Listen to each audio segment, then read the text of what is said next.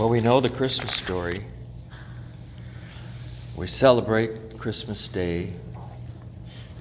And we're here this morning to think about and hear about what God says about salvation through this baby. There's a lot of different texts, Isaiah, Jeremiah, Ezekiel. All the old prophets from the Old Testament have prophesied this birth. And they have talked about it in their own way to their own people, trying to bring people to remembrance that God is the God of mercy. God is the God of salvation. So this morning, I would like to talk about, what happens after we've gotten this gift? What about when we no longer have Jesus here on earth that we can look to, but we have the gift of the Holy Spirit that was given to us when he left this world after his resurrection. So what I'd like to do is this morning is to start out with Romans chapter 8, and let's look at verse 26 and go through verse 30. We sing these songs, in our weakness we may falter, fall in trespasses again. But God sees us through that. And so in verse 26 in Romans 8, it says, "But if we hope for what we do not see, we eagerly wait for it with patience. In the same way, the Spirit also joins to help us in our weakness, because we do not know what to pray for as we should. But the Spirit himself intercedes for us with unspoken groanings. And he who searches the hearts knows the Spirit's mindset, because he intercedes for the spirits according to the will of God." Well, think about this. We have this baby Jesus that we celebrate. He came clothed in an earthly body. He was here, walked among us as a human being. But he also had the mind of God. Can you imagine how sad he was at times, Jesus? When he looked around and saw how the world was behaving, how they didn't believe what he had to say, how they argued against him. Even the brightest minds at the temple, they did not listen to him. Nicodemus was awakened, because we see in John chapter 3 how he comes to him.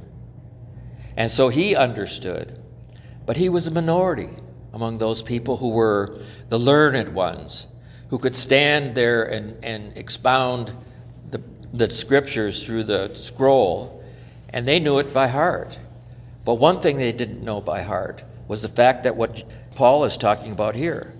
In the same way, the Spirit also joins to help us in our weakness, because we do not know what to pray for as we should. But the Spirit himself intercedes for us. What does intercede mean? It means he's aware, and he puts in a word for us. He makes it known. He puts his help in our prayer. He makes us know what God wants for us. And he who searches the hearts knows the Spirit's mindset, because he intercedes for the saints according to the will of God. According to this, the saints are you and me.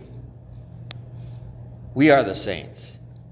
And so when we sang this song, "In our weakness we may falter, fall in trespasses again," he sees us. He knows us. He doesn't abandon us. He keeps us. He loves us. We know that all things work together for the good for those who love God, those who are called according to his purpose. For those he foreknew, he also predestines to be conformed to the image of his Son, so that he would be the firstborn among many brothers. So what is Paul talking about here? When he came, he was this person. What does he say here? For those he foreknew, he also predestined to be conformed to the image of his Son. So when he takes us and he gives us the understanding that we need to have our sins forgiven and we need to move towards heaven, Jesus intercedes for us. And the more we put our faith into Jesus, the more we try to stay believing, and the more we look at his word and study his word. What does he say here? He also predestined to be conformed to the image of his Son. You and I are going to be like Jesus. Can you imagine? So that he would be the firstborn among many brothers. So Jesus is the firstborn human being that has had no sin. So he was the firstborn. He rises from the dead, sinless, but taking all of our sin on him. And those he predestined, he also called. And those he called, he also justified. And those he justified, he also glorified. We become glorified through the blood of our Savior in his image. So that when God looks at us at the last day, he doesn't see us as sinners. He doesn't see us as fallen people. He sees us in the image of his Son.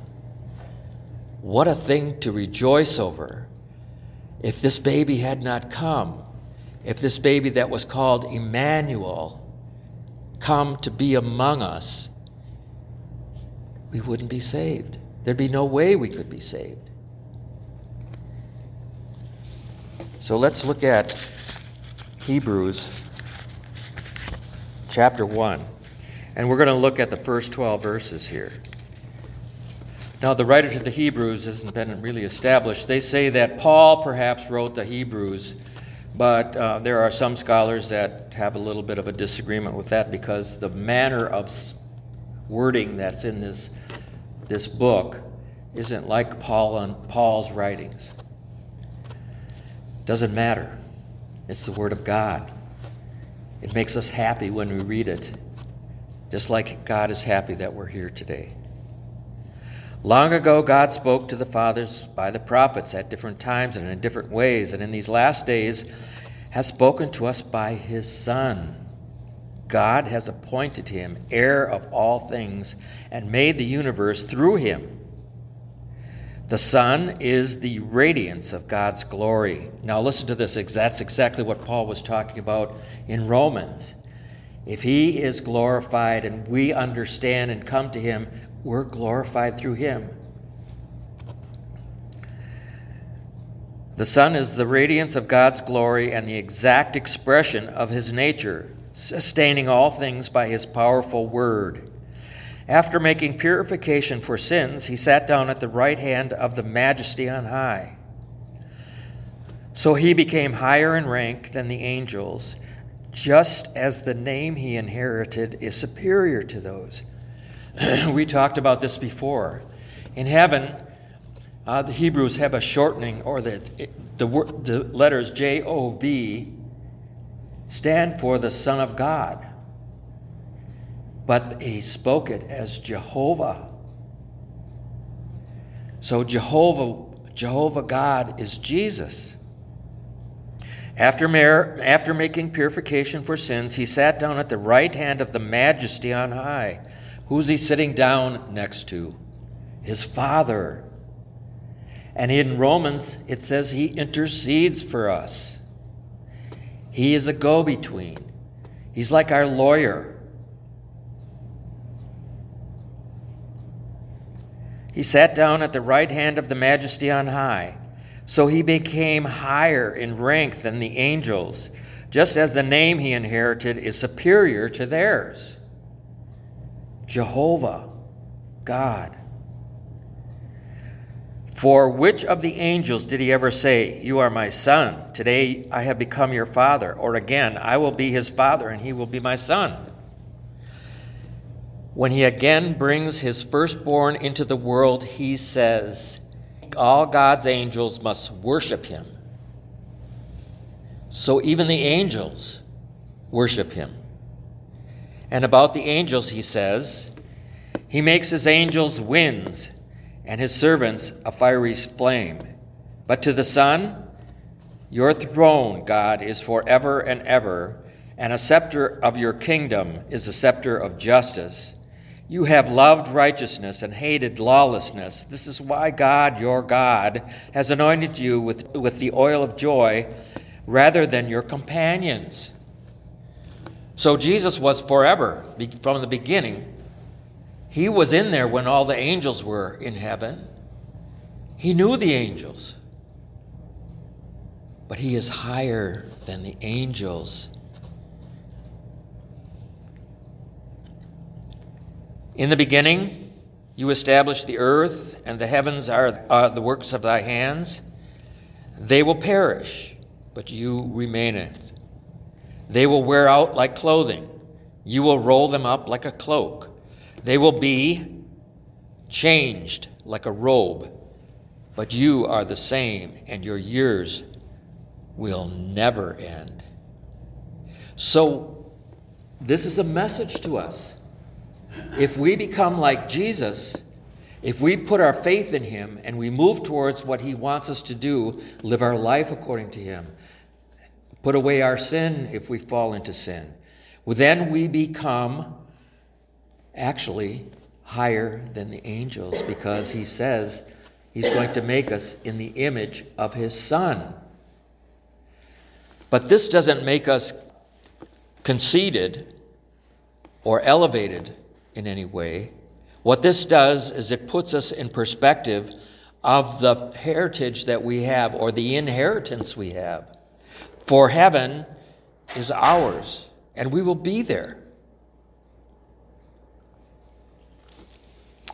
Okay, now when we want to close this out this morning, we want to look at Colossians. This is Paul's writing again. This is how he comes to us. This is how Jesus comes to us as a person.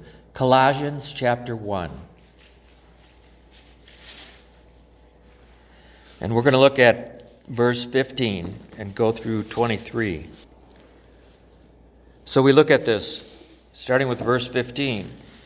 What does Paul say to the Colossians when he's talking about Jesus? He is the image of the invisible God, the firstborn over all creation. For everything was created by him in heaven and on earth, the visible and the invisible. Whether thrones or dominions or rulers or authorities, all things have been created through him and for him. He is before all things, and by him all things hold together. He is also the head of the body, the church.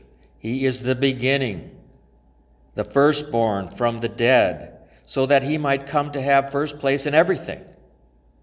For God was pleased to have all his fullness dwell in him. Let's look at that verse 19. For God was pleased to have all his fullness dwell in him. And then we go to 20. What does it say?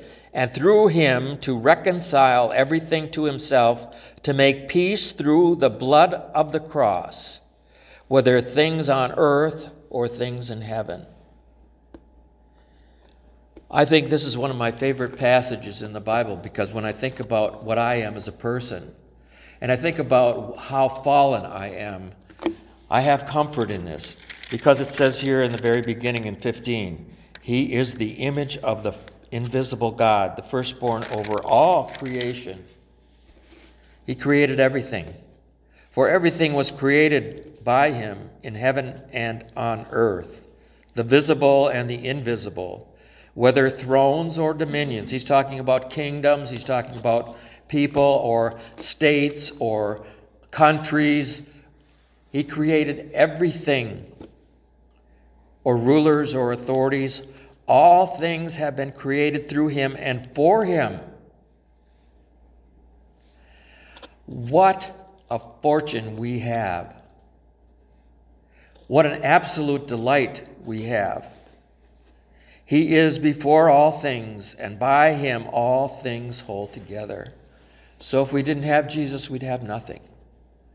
And we can look at this in a material way. We can look at this in a work way. We can look at this in how the world holds together. But what is he talking about here?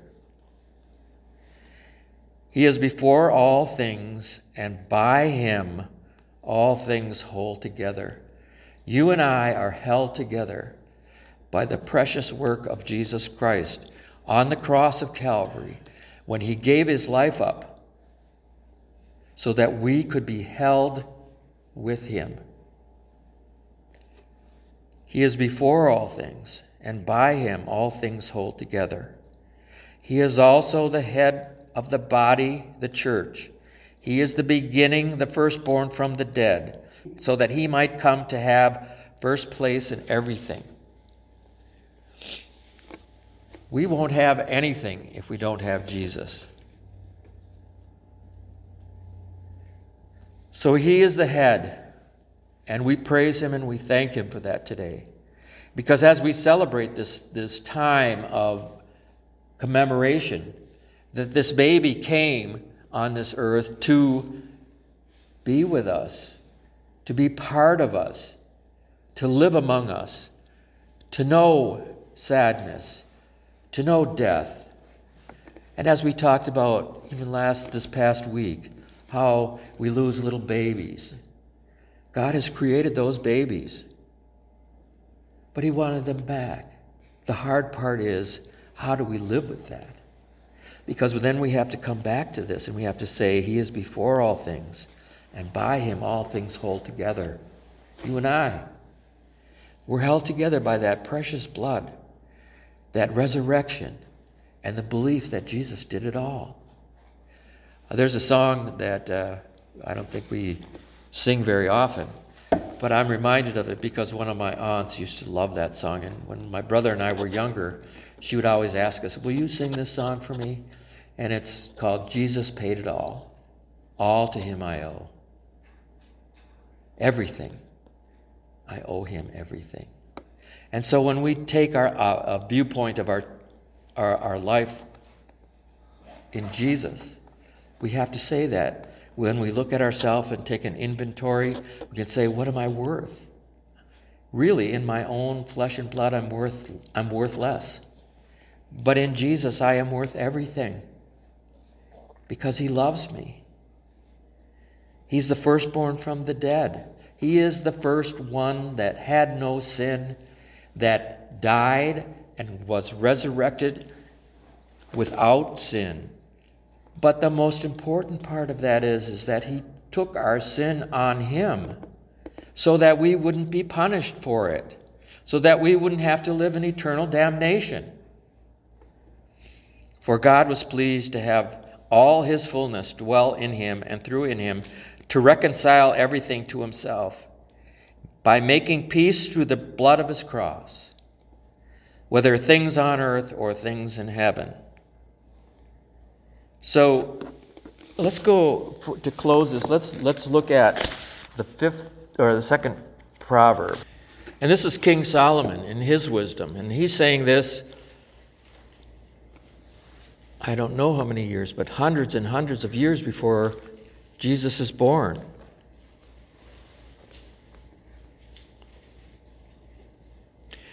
Let's start with verse 7. 2. And then verse 7. He stores up success for the upright. He is the shield for those who live with integrity, so that he may guard the paths of justice and protect the way of his loyal followers. Then you will understand righteousness, justice, and integrity, and every good path. For wisdom will enter your mind, and knowledge will delight your heart. Discretion will watch over you, and understanding will guard you. rescuing you from the way of evil, from the one who says perverse things, from those who abandon the right paths and walk in darkness. We can praise God this morning as we look at the picture of this little baby Jesus. He had nothing. He came into the world and he was born in a place where animals lived. He wasn't born in any high palace. He didn't have servants and people running to him to wait on him for everything. He was born like you and me with nothing. So praise him today when you think about him today and his birth. Think about the wonderfulness of what Jesus has done for all of us. For without this little baby, without those who believed, Mary and Joseph, without those who came to see him and to praise him, and those who God had promised that they wouldn't die until they saw him, were given the gift to see this baby Jesus, to know that God lives and he keeps his promises, because God does not lie. So when he keeps those promises for you and me today, believe yet for a while until he comes and he calls us to our eternal rest. In Jesus' name, amen.